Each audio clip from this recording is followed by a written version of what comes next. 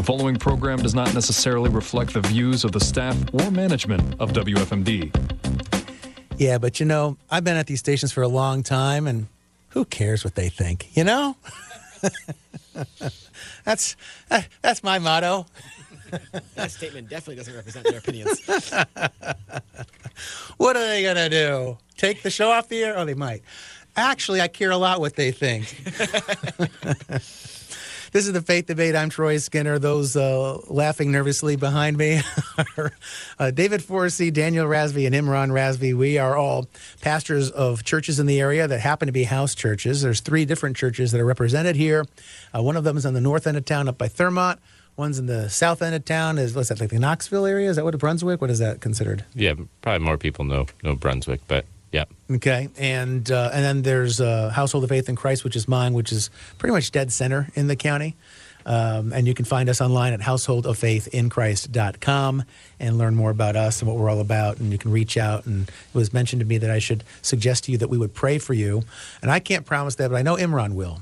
So if you need a prayer, you reach out and we will pray for you, including Imran. So my email, my cell number, it's all on our website, householdoffaithinchrist.com. We've been talking in recent weeks about family matters, marriage, children. Last week was talking about learning disabilities and how to raise children with that. And this week we're going to transition to sibling relationships. By the way, something I meant to mention last week, it's going to be a little out of context in this case, but there's research out there that would seem to indicate, if you don't know the name, I think his name is Samuel Blumenfeld. Do you know that name by any chance? I think so.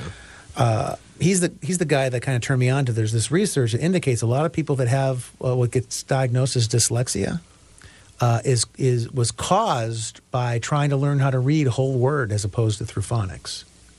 So if you've got a child that's struggling with their reading and struggling, therefore, just academically in general, maybe you want to go back to square one and work on training them up in phonics and see if that doesn't help it. And I would say nip it in the bud. Don't let your child learn how to read whole word. Help your child to learn how to read phonics. So, and if you do that, you'll have well-adjusted children who will get along well as siblings. I tried to squeeze it all back together. We're talking about a bunch, the last 4, 5, 6 weeks now, we've talked about a series of materials, books, and things available through Conquered by Love Ministries. They have a website, conqueredbylove.org, and the Rasbys founded that and run that. And they've got a number of books, several dozen books that are out there. And 4 of them are called Conquering Sibling Rivalry, How to Have Children Not Fight. That's Not Fair, Conquering Jealousy. Chores, How and Why to Teach Siblings to Work Well Together on Chores. And Sharing and Contentment. So those all seem to fit in the sibling area. I know that last week we got a little bit one-sided as far as the number of voices that got a chance to participate. So I'm going to start this week with David and make sure you have a chance to get a few words in, a few licks in before the other 3 of us just run off with the show. All right. You've got, was it 5 kids? Right? I have 5 kids, and I guess just for context's sake, we have a set of twins, and then 3. They were first, and then 3 kids after that, and so we had 5 kids within 5 years. So they're all really near in age. Any rivalry? No, none at all. So you have nothing to add to this conversation. Or you can tell us how that happened. How do you have no rivalries? I grew up in a family, though, where we were pretty spread out. My sister and I are very close in age, but then my other 2 brothers, 5 years down to the next one, then 5 more years down to the next one. And so the family dynamics, I think, are pretty different in situations where the kids are spread out. Was it easier when they're spread out or harder when they're spread out? Well, I wasn't my parent, but I think they were probably more difficult just from thinking about my experience. And I'm very good friends with all of my siblings now, but we didn't really become closer. I mean, I'd say even really get to know each other very well until we were grown-ups. And sort of all on the same stage of life in that sense, married and having our own kids. Right. But all of my children know each other really well. They're very good friends with one another, partially because of that closeness in age. And but I mean, even there, our our twins, the oldest, are girls, and our youngest is a girl, and so there's just those few years distance that sort of make it hard for them to connect sometimes. But I guess first I'd say, like, siblings are a great thing. I think it's probably. He says that because he's concerned they're going to listen to this show. I think it's a huge benefit to kids to have siblings. Just like, I think with getting married is a huge benefit because it's a lot of work and it makes you grow up and mature in a lot of ways and learn things about yourself and relating to other people. And same thing about when you have kids, and then if those kids are able to have siblings, more relationships, they're around them, that is good for them. And as I've been talking to some people recently, and people who think that the world has lost its mind, and they're like, what can I do? And if they're young enough, I say have babies, because assuming Christ doesn't return in the interim, the long haul strategy here is to outnumber them. So if you're a good, solid, right thinking, particularly if you're a Christian. Have babies and lots of them, and I think we would all be shocked at what the world would look like in 40 years if all the Christian families had 10 kids and all the secularist, knuckleheads out there didn't have any kids. Or killed their kids. Right, exactly. Which is what they want to do with that abortion. would be transformative inside of a generation. But the problem is so many believing families don't have a lot of kids either, because I get it. Back in the day when it was an agrarian economy, it was a little easier perhaps to understand why you would want to have 15 or 20 kids. Now it's hard financially to have a lot of kids. I get it. But you guys have a lot of kids. You figured it out. We're doing our part. We got 13 kids. And yes, it is expensive. But the thing is, who's providing for the kids? You or God? As soon as you give it over to God, God will provide. Then the rest doesn't matter. So you have 13. And that means there's lots of divvying up for the chores, right? So is that easy when there's 13 kids to divvy up? Because they don't have, Yes. Because I was an only child for 15 years until my sister finally came along. And so for 15 years, I was the only one doing the chores. I feel like that was maybe harder for my parents to motivate me to do my chores than it would have been if there were 12 others to share those duties. It's helpful if there's several kids. Sorry, you're good. no good. It's helpful if there's several kids, particularly if you can pair them up. And so what we did, my mom did, is she made charts, and they would rotate. So you'd have a rotation, and you'd pair up with one sibling for the next day or so, and you do chores that day with that person, and then you switch up with another person the next day, and you do chores with a different person every day, and every time you do the chores with a different person. So you learn to do all the different chores. It's not just, my job is to do the dishes and somebody else does the laundry. No, I learned the dishes and the laundry and all the other things, but we did it with a different person each time, so that avoids children just becoming attached only to one sibling, and they only get along with that person and not anybody else if they're spending all their time with that one person, because children that work well together will play well together. So if they can learn how to work together, and the rules were you can't just do it by yourself and before the other person gets there, you got to actually do it together. And you both have to pitch in on this chore, and then you rotate with another person. So now you learn how to work with every single one of your other children, other siblings, and you get along with them. So chores are a really, really great thing for teaching sibling relationships. Do you do something similar at your house where the kids take turns who they're doing chores with? That's a cool. I never actually heard of that idea. We do have a chore rotation. We don't have a rotation of teams, so everyone is learning to do, all of the various types of things. Does that ever lead to fights where the kids are like, "Hey, I'm doing more of the work on this chore," or "So and so did a really bad job cleaning the toilets last week, and so now it's my turn to clean the toilets." Some of my kids are definitely more critical of others. They have various standards sometimes, and so that's an issue. That's something that they have to work through. It's not fair. Well, life is not fair, and we don't treat our children the same. Not one child gets treated the same as another child. Just like we tell our children, just like flowers. Some flowers need shade, some flowers need sun, some flowers need a little bit of both. We can't treat them all the same, otherwise they will die. So we treat our children differently.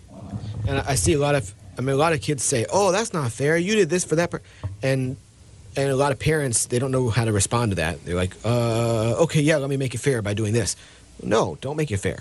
You shouldn't make Let it me write fair. you a check, give you some reparations. Exactly. God doesn't treat us all fairly, not all equally. So there's a difference between being equal and being equitable. And I think we have that problem in society too. A lot of people think, they need to have equal of everything, not be equitably treated.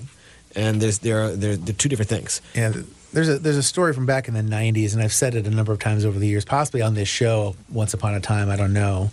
But there was a special teams football player for the Dallas Cowboys in an important game, like in November or something, in the playoff push, and he made a dunderheaded decision or whatever and turned into a turnover, a fumble or something. The other team recovered, ended up scoring, and the Cowboys, I guess, lost the game. That part, whether they won or lost, I don't know, but it was a major blunder. I think they lost the game. And so Johnson, what was Johnson's first name? Jimmy Johnson. Jimmy Johnson was the coach at the time, and Jimmy Johnson cut the player in the middle of the season, which doesn't typically happen. Unless they do something like in their personal life, drugs or spouse abuse, something like that. But for a mistake in the game, you don't typically get cut in the middle of the season. He cut him, and he got kind of called on it by the media, or they tried to call him on it in the media, saying, Coach Johnson, I mean, you cut, Mr. Dunderhead over there because he's a special teamer. I mean, if Emmitt Smith fumbled and you guys lost, you wouldn't have cut Emmitt Smith. I mean, you're playing favorites. You're treating your players differently based on their station within the team, kind of thing. And his answer to that was, I thought, brilliant. He said, no, let me correct you. I treat all my players exactly the same, individually. I was like, that's the Flowers idea, right? Right. Treat them exactly the same as individuals who have different kinds of needs and different roles and that sort of thing. Right. Yeah. So when they're saying it's not fair, is it as simple as just saying, well, life's not fair? Or do you have to kind of sit down and have one of those daddy talks with the little one and say, well, let me explain to you how the world works? Or like, it's age dependent, right? So it depends on where they are and the things that they'll comprehend. But I think it begins with, even before you're able to even have conversations. Part of it too is making it clear that the majority of the decisions are mommy and daddy's, and that's fine, and that's right. And so I give you this cup, and I give you this cup, and that's fair because that's what mommy and daddy decided to do. That is a good thing. And really, I didn't want to treat you fair because I want to love you. And loving you might be something different than loving one of your siblings.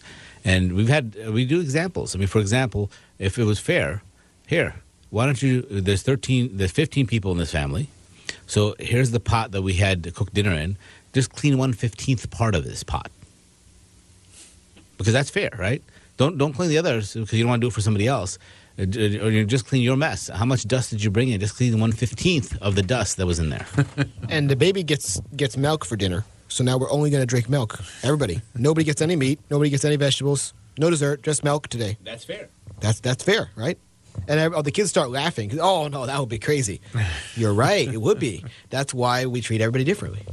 And the biblical thing there, God gives everybody unique talents and abilities and situations in life, right? One person is born and they're going to grow to be 6 feet 10 inches tall and make billions of dollars playing basketball, and somebody else will be born and they're only going to be 5'2" and basketball is not going to be in the cards for them. Well, that's not fair. Well, and so God isn't fair in that regard, right? But he also doesn't make mistakes. Right. That's true. Yeah, and we've got examples of sibling rivalries gone awry in Scripture. Yeah, from the beginning. Yeah, very beginning. So sibling rivalry books, the ones we have, are really our best-selling books for our ministry. Wherever we go, they're the most in demand. That are, when we do a speech, that's the most in-demand speech or a conference talk that we do is sibling rivalry. Because it seems like if you have more than one child, there's going to be rivalry. Why? Because we're always striving Okay, God built us to strive. We're going to strive and try to achieve and try to be better, and that's a good thing. It's not a bad thing. The difference is we need to change who we're going against. Instead of our sibling, change it against sin. We're going to strive against sin, but strive together, be on the same team. So we have to readjust as we're going to strive for something, or strive against something, strive against sin, strive together with your sibling and conquer together. So because we're designed to strive, to achieve, to grow, and to conquer things, let's do it together. We just have to realign what they're fighting and what's going on. On that note also, sharing and contentment. I've had so many people say, now Jimmy, you must share with your sister. Here, take the ball out of Jimmy's hand and give it to Susie. That is absolutely the worst thing you can do to Jimmy. You're undermining his faith in you that you're going to protect him. You're undermining his not contentment, his I'm just missing the word, but his feeling of being safe and being taken care of and being loved, because you're taking something out. His security. You're damaging his security. The less secure he feels, the more he will act out. So what we do with sharing is totally different. And we've told many parents, taught many parents, and it's worked, and they come back with high praises on this, is look, they don't have to share. But when you're done playing with that ball, then Susie would like it. Okay? And Susie, you just got to wait. And you know what? If you never get a chance to play with that ball, so let's say it's at a swing set. We're at a park, and Jimmy's on the swing set, and he's swinging. When he's done, you don't have to share. When he's done, Susie can get a turn. What if he never gets done and we leave? Will that keep Susie out of heaven? Absolutely not. So it's okay that Susie did not get a chance to be on the swings, and Jimmy hogged it the entire time. But Jimmy became more secure, and he's more likely to share on his own accord, because now he's secure and wants to share, wants to give, because we want our children's hearts to be in such a way that they want to give and love, as opposed to trying to hold on. The more you take away, the harder they're going to hold on to their whatever they have, because they feel insecure. It seems almost counterintuitive, because it goes against almost any and every childhood experience I had, and yet it makes total sense, because you think about it.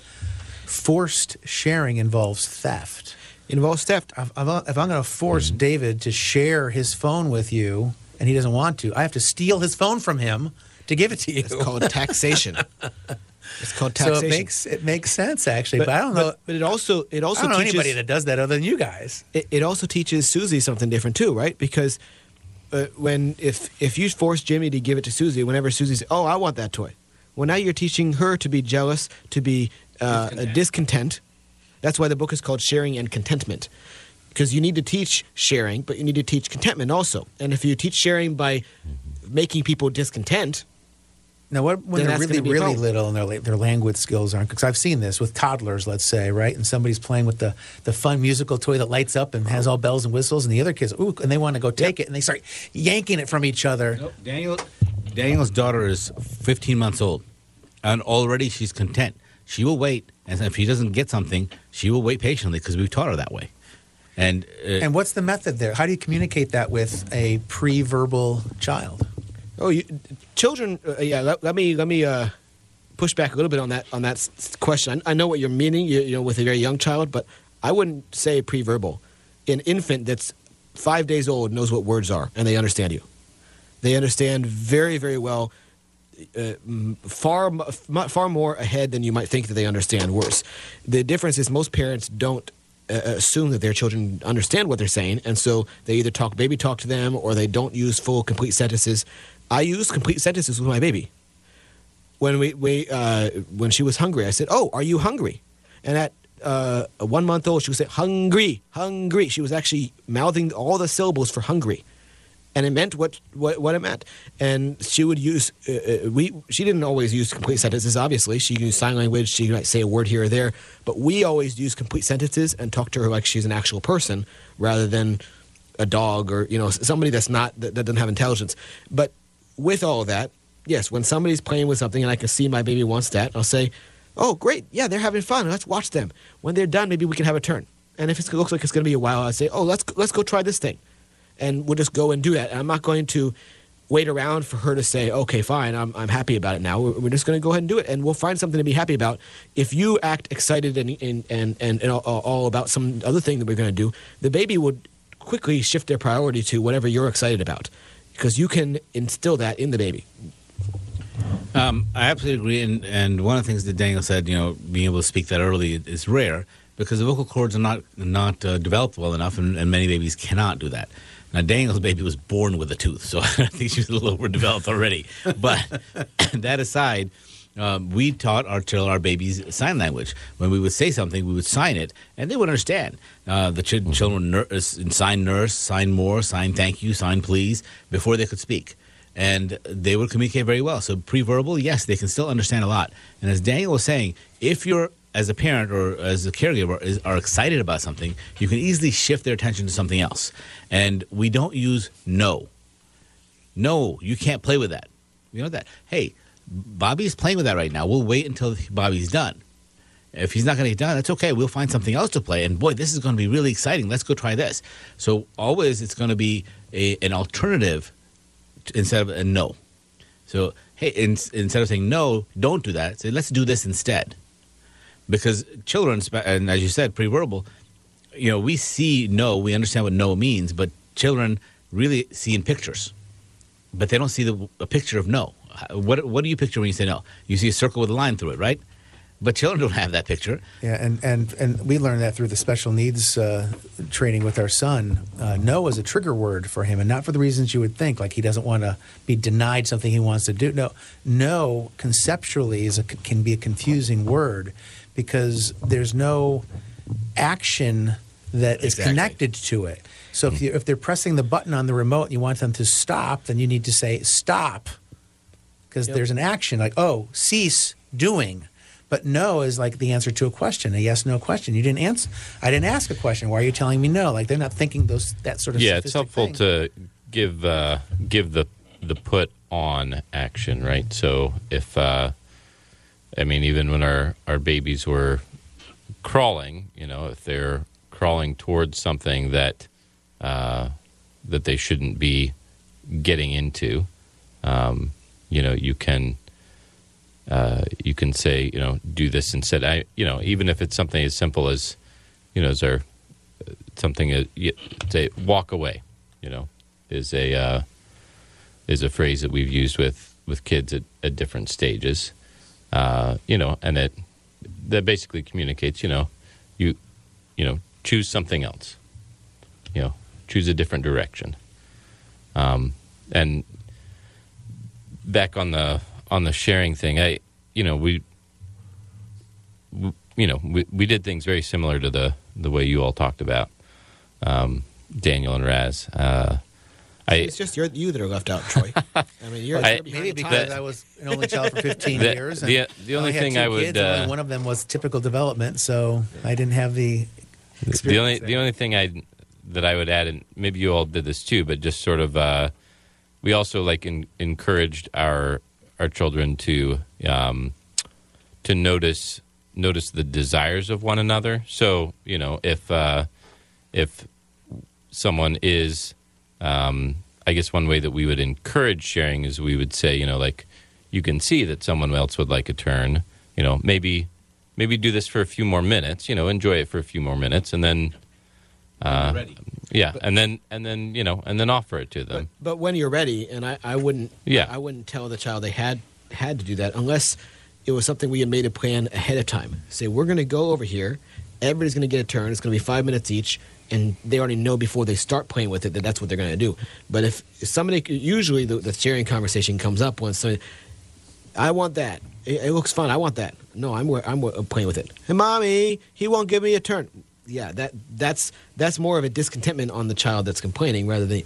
But what we will say is, if somebody really wants to be a jerk about it and say, "Look, I'm playing with this forever," okay. Well, as soon as you set it down to do anything else, you're done with it. You can't say, "Oh, I'm holding this. I'm eating dinner now, but I'm going to play with it afterward." Or no, I'm gonna set the Lego down. I'm going to play with my my robot set for a little bit. But I still have the Legos in my left hand. No, you're playing with something else now. Yeah, so the other person needs a turn. And that's going to put a wrap on this week's show. So we're running against the clock. This is the Faith Debate on 930 WFMD. Find all of us. Connect with us online at householdoffaithinchrist.com. Of course, the radio station's website as well, WFMD.com. Till next week, 167.5 hours from now.